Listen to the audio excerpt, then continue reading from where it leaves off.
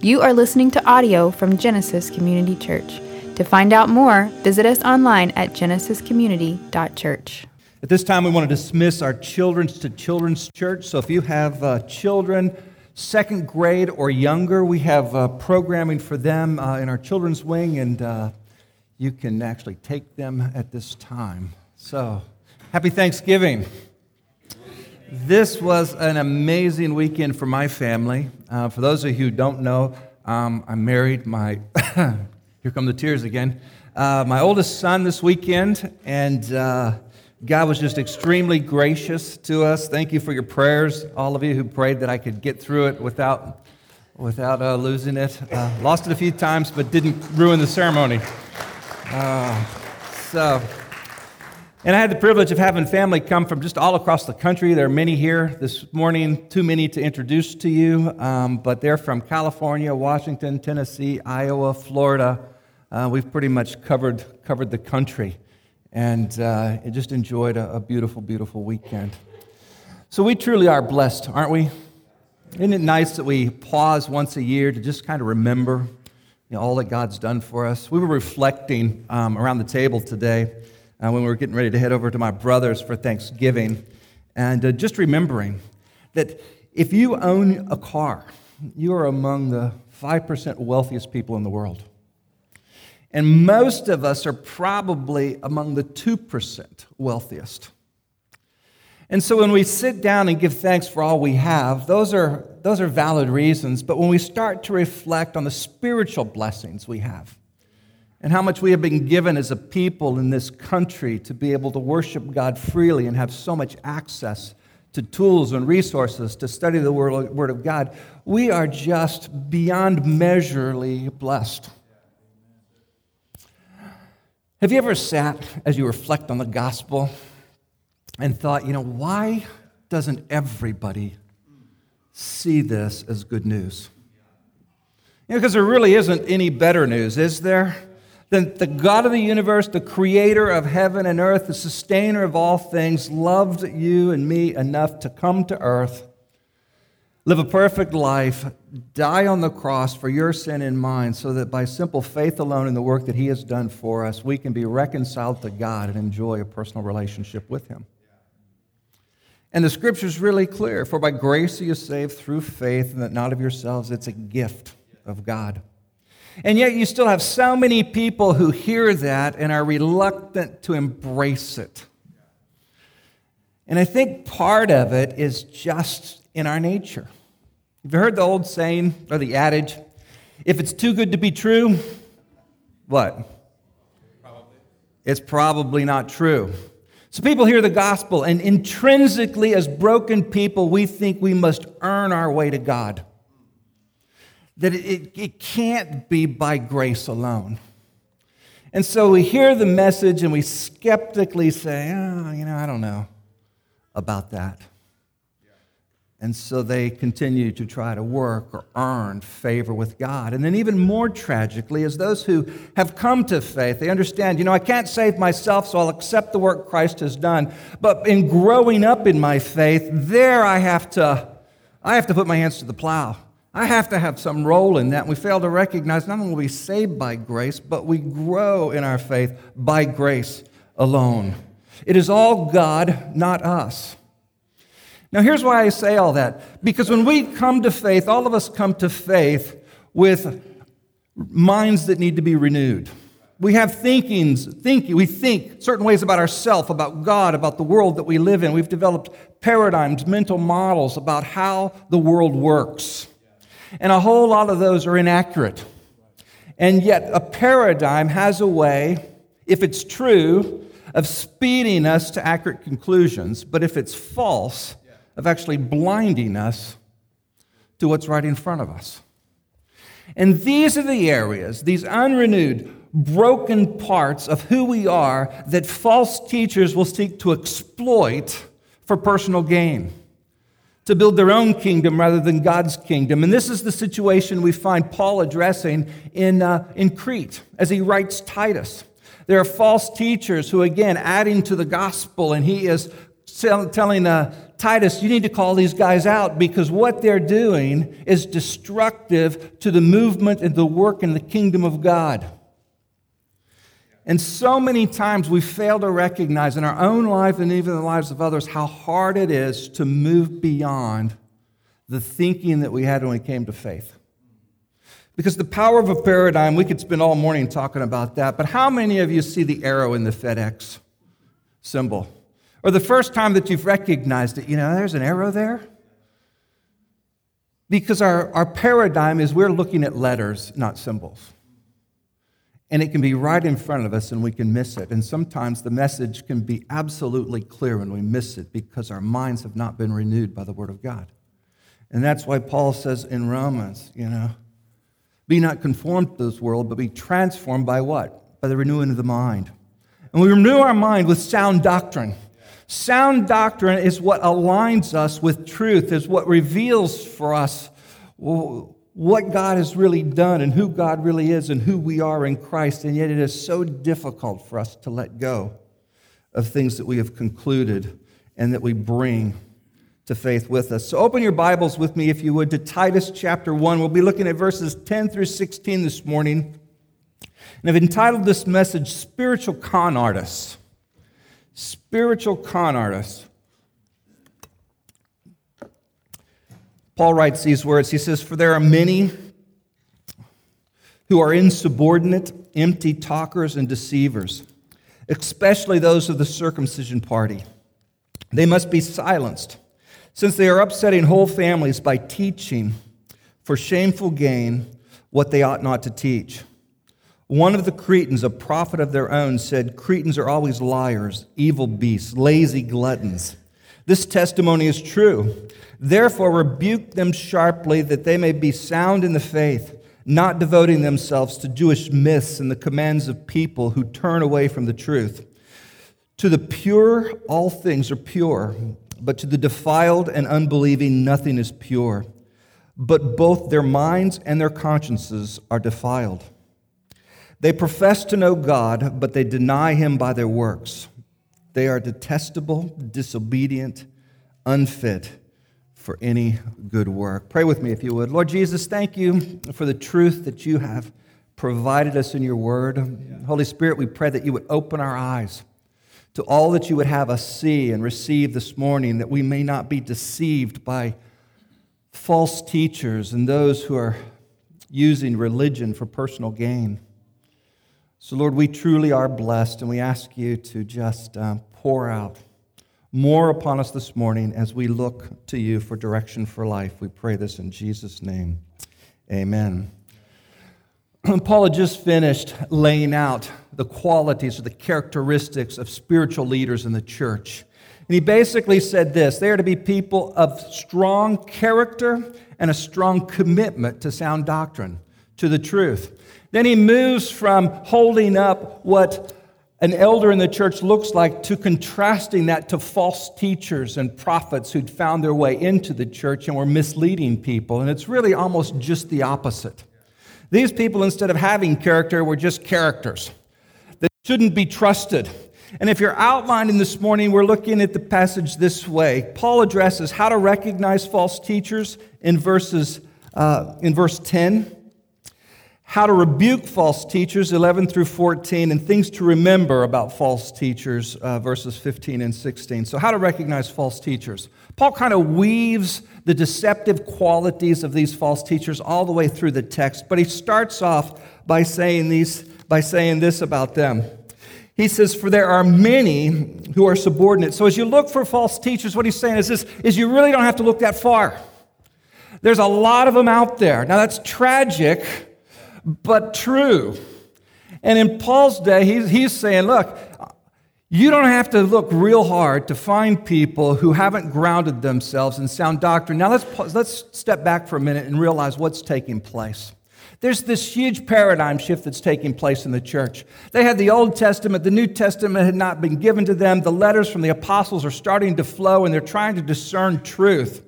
The Spirit of God has come and it's entered people, and they're trying to work through everything that they have thought and hold it up against everything that they're beginning to hear about Jesus and about truth. And so I think sometimes we can almost be too hard on them because we're not that much different than them in being willing to let go of things that we've believed that God is saying, you know what, that needs to change. And in this day, we just finished studying Colossians, and there were all kinds of people that were holding up things. And in this text, it's really the Judaizers once again. And imagine how hard it was for this group of people, God's chosen people who'd been given the law. And they had chapter and verse for what they believed with the sacrificial sacrifices and the dietary laws.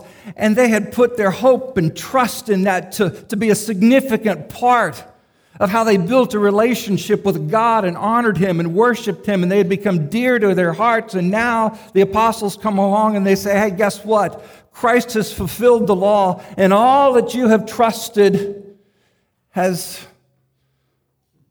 been changed. That's hard. And so there were a whole lot of people that were teaching, no, it's Jesus and this style of worship and this understanding of dietary laws and Gentiles. And so Paul's saying, hey, you don't have to look too far for people who are distorting the doctrines, the sound doctrine. And here's what's important, though. There were a lot of them, but when it comes to discerning sound doctrine, it's not a democratic process. It doesn't matter how many people line up and say something's true if it doesn't align with Scripture. That's the only thing that really matters.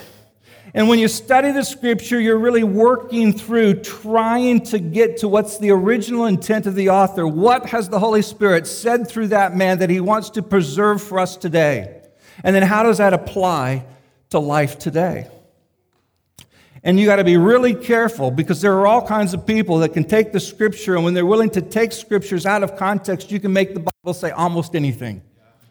And just like in Paul's day, there's an awful lot of false teachers out there.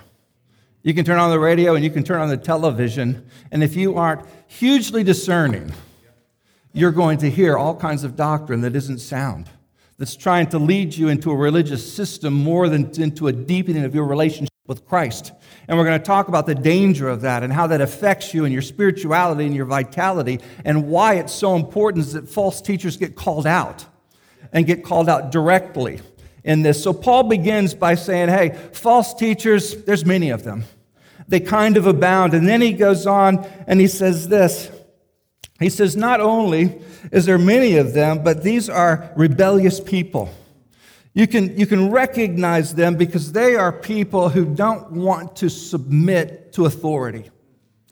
These are the guys that will go out on their own and start a ministry and put everything that the ministry owns in their name.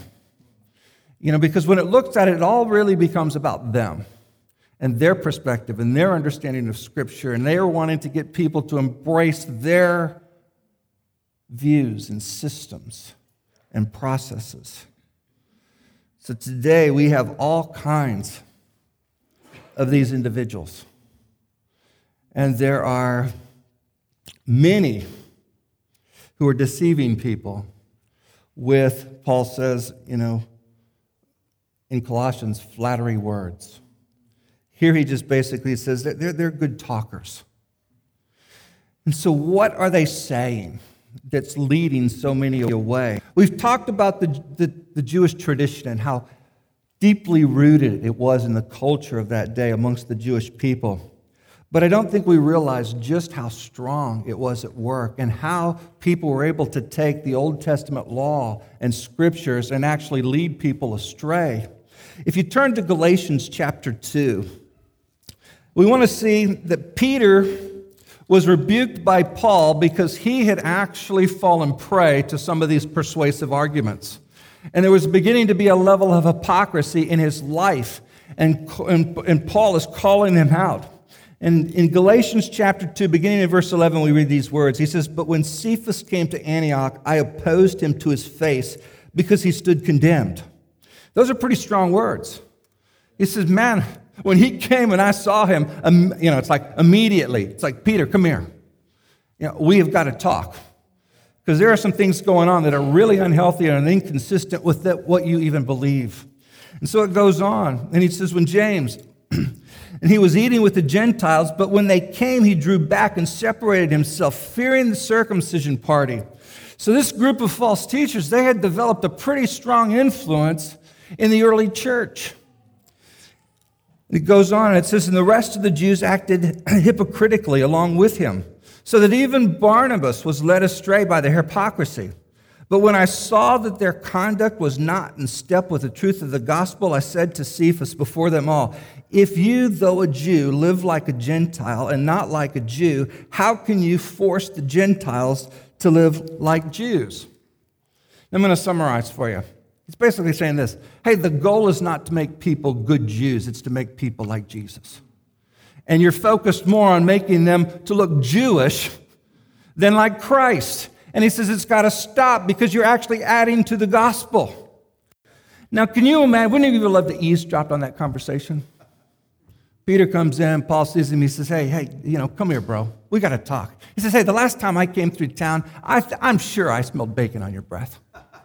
He said, now James come to town and you're popping certs like there's no tomorrow because you're wanting to fit in with this group of people and oscillating Gentiles who'd come to faith. And he's saying, this is wrong. He says, don't you remember the word that Jesus gave you? Don't you remember the vision you heard? Don't you understand the danger of adding anything to the gospel message that makes anybody think that they have to do anything other than trust Christ alone and his work for them to come to faith and to grow in their relationship with God? He says, don't you understand that you're adding to the gospel and that can be deadly? He goes on and we'll look at this and he says, of first importance, I've defined for you the gospel. And why is it of first importance? Because if Jesus is the cornerstone of our faith and the gospel is the foundation, because anything you build on a false foundation will have trouble. If you start to see your walls cracking in your house, you got trouble. And if that trouble's in the foundation, it's a big problem. Because the foundation determines what will be built upon it. And if you get the foundation wrong, nothing is going to be secure that's built on it. And so it all starts with a clear understanding of the gospel message. And there are so many preachers then and now that have an agenda. In that day, they wanted them to look Jewish. In our day, they may want them to look Baptist, Presbyterian, Pentecostal. More than what? Like Jesus. More than Christian. And we divide into our sects and we develop our systems of thought and theologies to reinforce what we think the Christian is supposed to look like. And the problem is this, is the clearer you become with the gospel, the cleaner the life will become. And here's our problem. We teach lordship, salvation, and all these kind of things because we want the Christians to look a certain way. We believe that works are important, but it's important for us to realize that works are the fruit of your faith, not a part of the foundation of your faith. And when you make works a part of the foundation of what you believe, you're leading people astray because nothing can be added to the gospel, and the gospel holds the power that God intends it to have. And Paul is saying there's all kinds of people who are going to talk persuasively, and they're going to deceive you into thinking that you need something other than Jesus himself. And don't listen to them, because they're not actually workers of God. In the end of this text, he says they're good for no good work. He says you need to ostracize them. You can't even give them anything to do because they're dangerous. They're a cancer to the body, and we'll talk about how he wants to deal with them because it's significantly important to understand how you deal with these deceivers. And the deception had grown so deep in some of these, and these people were reaching for ways to authenticate their messages. And so part of what they were doing is taking the Old Testament scriptures and allegorizing them to look more spiritual than everyone else. And some of that, or an example of that, is they would take the word Abraham, and they would remove the vowels, and in the Hebrew language, every Hebrew letter correlates to a number.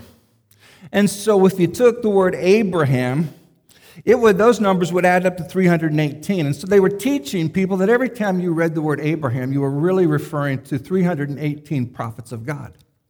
And then through a system that they would develop, they recognized who those prophets were, and then they would work to try to tie their genealogy to one of those prophets to lift their own authority and credibility in the minds of the people.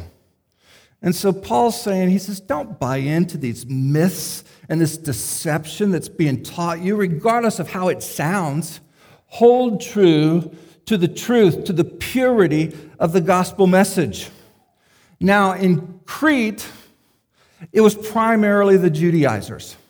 And Paul calls them out. He says they are of the circumcision party. That's an interesting way to refer to a group, isn't it? But it's pretty graphic. Because he's laying it out. He's saying, look, be careful around these people. Because they have had a tendency to have trouble letting go of the law and God's role in it.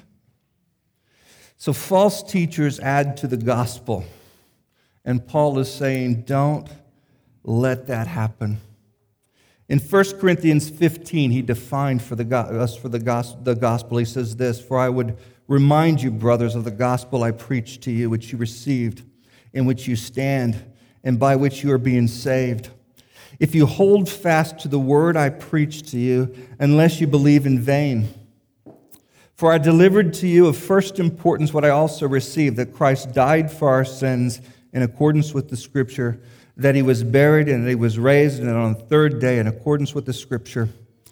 The gospel is simply the death, burial, and resurrection of Jesus Christ, and it is your faith and trust in that work on your behalf that saves you. Period. Nothing else is required. And Paul is saying there are a list of people who are making their own lists as to what they think is required for you to be saved. And in the Jewish community, it was those who were attaching people to the law. And what they failed to understand was really the power of grace. Because grace changes your heart towards rules and regulations.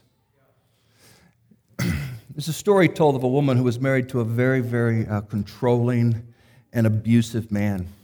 Every morning he would tell her when to get up, what to make him for breakfast, and before he left for work, he would make a list of things that he wanted her to have done before he got home. And so the relationship wasn't full of much joy. She served him out of obligation. She did what she wanted to try to keep peace in the house, and suddenly the man died. A few years later, she met another man, and this was a gracious, kind man. And they married. And one day, a few years after she had been married, she was cleaning up and she found one of the old lists that her previous abusive husband had made for her to do. And when she read the list, she realized that she was doing the very same things that her abusive husband has asked, but now doing them out of a heart of graciousness and gratitude. And see, that's the work that God does in our hearts. When preachers start with the rules and say, hey, this is what God requires of you. This is how you're supposed to live. We begrudgingly take them on because we want to honor God. But when a preacher starts where God begins, with the gospel of grace, we find ourselves willingly embracing the boundaries that God set for our lives and seeing ourselves transformed. And it doesn't matter if you keep the rules if your heart isn't doing it. It's like Billy was talking about giving. God says, be a cheerful giver. You can give and not honor God because it's not the act itself. It's the condition of the heart. And it's grace that makes us generous, joyful givers. Because we've understood all that God's done for us and that we don't have to do anything out of obligation, but we don't have to. And that's a world of difference. That's law and love. And that's what Paul is addressing, because he's getting to the very heart of his concern, that if the goal isn't the clarity of the gospel, it will confuse the maturation process. And so he lays this foundation of how you recognize these people. There's many of them. They're smooth talkers, they're deceivers. And in the Cretan situation, they were people of Jewish descent. Then he goes forward and he addresses, well, what do you do with these false teachers? What do you do with people who are confusing the gospel or adding to it? And in verses 11 through 14, he says this. He says, they must be silenced since they are upsetting whole families by teaching for shameful gain and what they ought not to teach. One of the Cretans, a prophet of their own, said, Cretans are always liars, evil beasts, lazy gluttons. This testimony is true. Therefore, rebuke them sharply, that they may be sound in the faith, not devoting themselves to Jewish myths or the commands of people who turn away from the truth. Paul basically says this, leaders in the church, you can't be lazy about dealing with false teachers. It needs to be done directly, and it needs to be done definitively.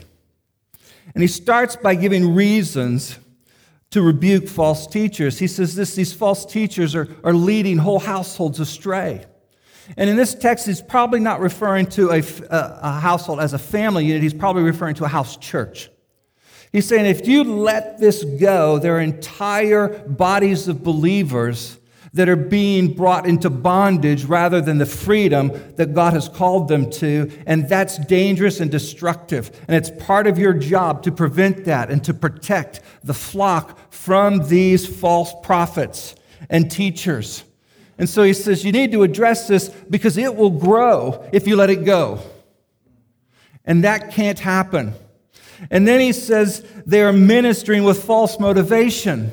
And so their motivation was to advance their system of theology, their ideas, their thinking. And as much as they thought it was true, Paul says, hey, this is dangerous because they're ministering for personal gain. And whether that personal gain was to put money in their own personal pockets or to advance their movement. But the whole point is this, is there are resources going to works that aren't about the gospel.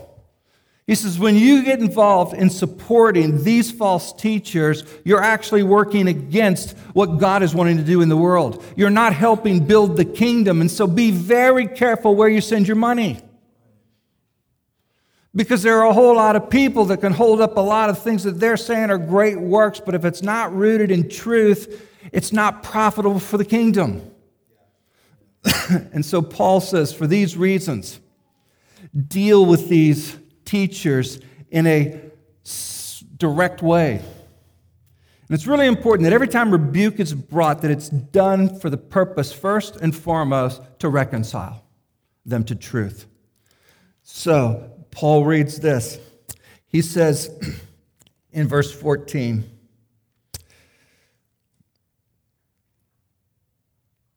let's go to 13. This testimony is true. Therefore, rebuke them sharply that they may be sound in the faith. So Paul says, rebuke them, but before he talks about this rebuke, he says he reminds them who you're dealing with. Because in part of this is you just got to get real sometimes. Because here's the truth. You got these false teachers, and oftentimes they're very likable people. It's like, this is a good guy, and if we go upset him, he's going to take that whole church, and they're going to leave. Maybe we should handle this a little bit more discreetly than just calling it out and saying what it is. And Paul comes back and he says, hey, remember who you're dealing with. These are Cretans. And he quotes one of their own poets who they highly respected, and he says, these people are liars and deceivers. Patrick called them, the biker bunch last week. This is kind of like Pirates Cove. These were not honorable people. And they understood that. And so really what Paul's saying, he said, remember where you are and who you're dealing with. And he says, if these people are that way, imagine the kind of heresy that will grow out of that kind of crooked culture. And so he says, remember who you're dealing with and don't deny the reality of the issue and the people that you're having to deal with. And so he calls Titus to call the elders to actually go rebuke these people. And the word rebuke is a strong word. It goes for the imagery as of a person wielding an axe with such force that it actually lops off entire limbs of a tree. And so the whole imagery he's saying is rebuke them, is he says you've got to cut them off completely. If they don't repent and respond to the gospel, he says there's no middle ground. They have to be put out of the church. And that's hard to do at times. Because sometimes in the body, these false teachers can integrate themselves real tightly with people and individuals. And this is where it takes enormous character as leaders to understand the importance of the spiritual surgery sometimes you're called to do with sound doctrine. It's not something to be played with. He goes on from there and he says, here's why you need to deal with it so severely. Because people can grow in error, and error always produces bad fruit. People can grow in error. Look at verse 15. To the pure, all things are pure, but to the defiled and the unbelieving, nothing is pure, but their minds and their consciences are defiled.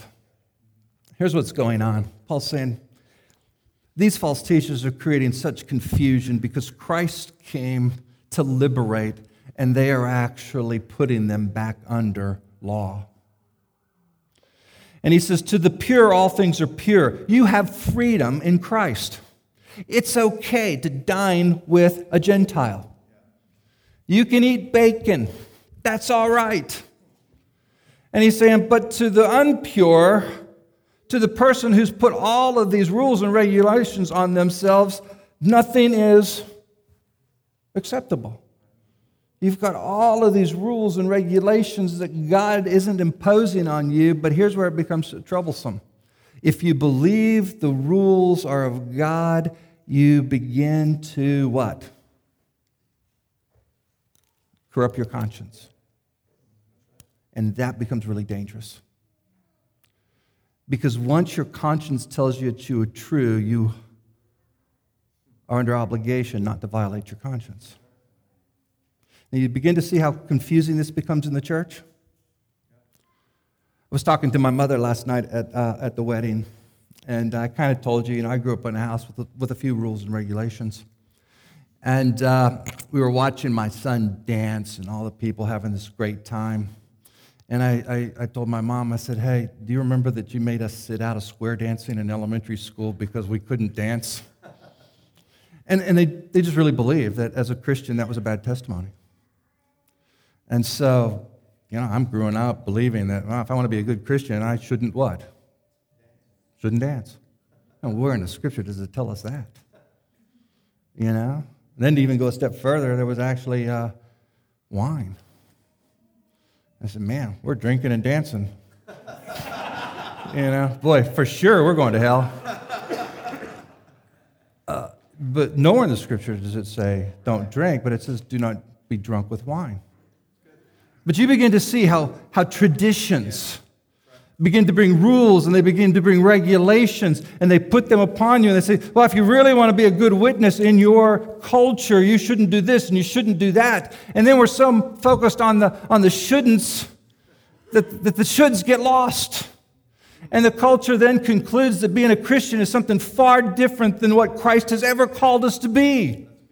And it becomes more about the rules and the regulations versus the relationship and who Jesus is. And we start debating all these secondary issues that doesn't allow the gospel to rise to the first importance that it is to hold in our declaration and understanding of the work of God. And this becomes so difficult because when your conscience is aligned with error, the fruit from your life is going to be flawed. So Paul points out the fruit in these individuals' lives. He says they profess to know God, but they deny him by their works. They're detestable, disobedient, unfit for any good work. He says when you confuse the gospel with any other thing than the grace of God and the work of God alone, he says you may think you know God, but what's going to be shown in your life is going to prove that you really don't know him. Because the proof's in the what? The pudding. And how many Christians do you know that are just the biggest sourpusses? Man, warning. Yeah, that's good. Because what? The joy of the Lord is our strength. Man alive, you get around these Christians that are so focused on the rules, they are just, complete party poopers. And that wasn't Jesus. It was kind of fun last night to remember, Jesus, he was at a wedding, and that was his first miracle, and that miracle was turning water to wine. And all in, responsibility.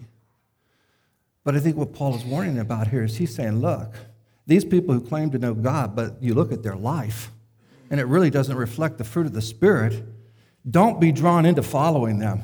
Because he goes on further, and he says some pretty hard words about actually what the fruit of their life is. And he says this, he says they're detestable, disobedient, unfit for any good work. So he's saying no matter how good they look, they're not people that you want to be a part of your ministry. So beware of the legalist. Beware of anyone who comes adding anything to the gospel, the good news that appears to be too good to be true, that it is by grace alone, plus nothing. And when anything is added, we should have little warning flags go up in our lives. So in concluding, do you remember the story of Little Red Riding Hood?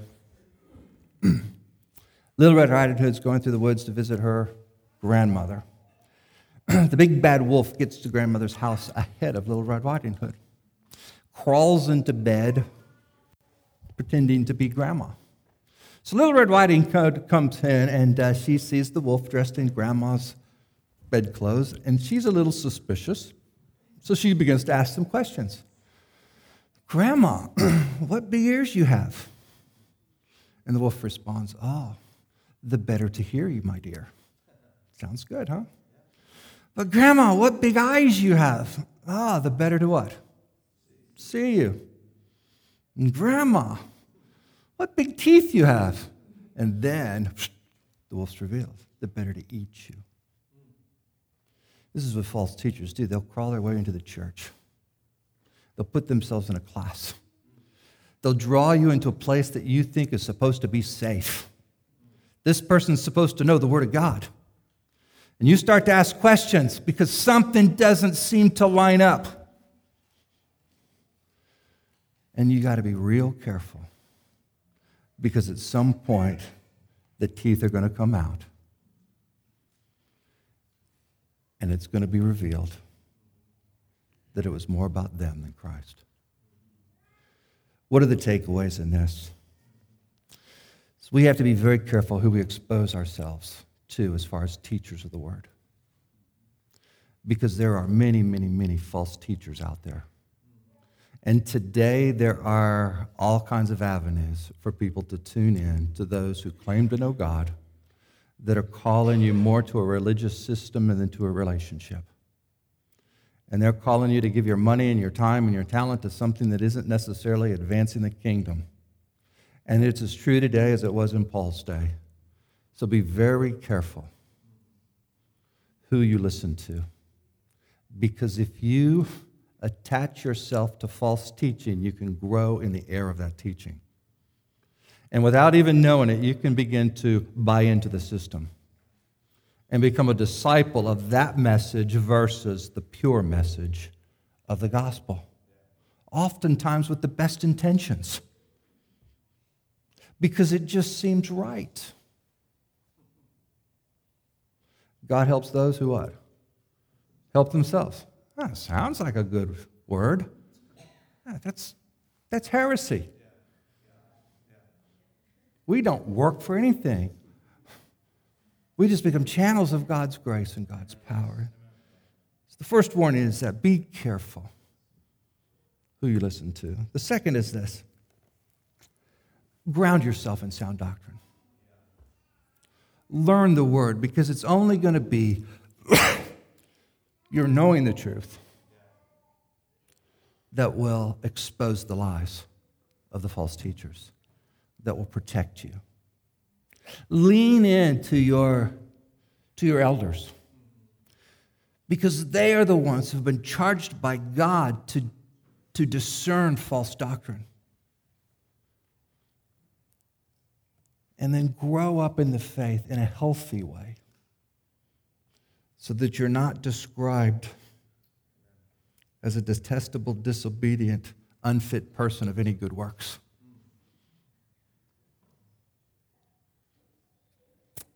Our hope is this: that we will be a church that boldly proclaims the gospel, the grace of God. Plus nothing, minus nothing, and our hope and prayer is that you will, from this pulpit, heard preach the word of God in context each and every week, seeking to understand what the Spirit of God has said through the author in that original intent, and then to draw that principle to practical application to our day and time. And tragically, there aren't a whole lot of churches like that these days. We've kind of steered away from wanting to teach the Bible because isn't doctrine boring? How will that pay the bills? Well, our confidence is this: that if we hold up Christ, Christ will be faithful to draw him into himself, that he will grow the church, and that we will become his instruments in the world to turn it upside down for his glory. And here's one of the lies that the evil one wants you to believe: that you're too broken to be an instrument of God's in the world. Well, you're not. And we hope and we believe that as we surround ourselves with sound doctrine, that God will grow us up and we will become a force to change not only Spring, but the greater Houston area, that will take Texas and the world. And that in years to come, this won't just be things we're talking about, but it will be transformation that we're celebrating. But for that to become a reality, it's most important that we keep the gospel, as Paul says, of first importance. Because anything built on a foundation other than the gospel of grace will not produce godly fruit. Let's pray. Thank you for listening to audio from Genesis Community Church. To find out more, visit us online at genesiscommunity.church.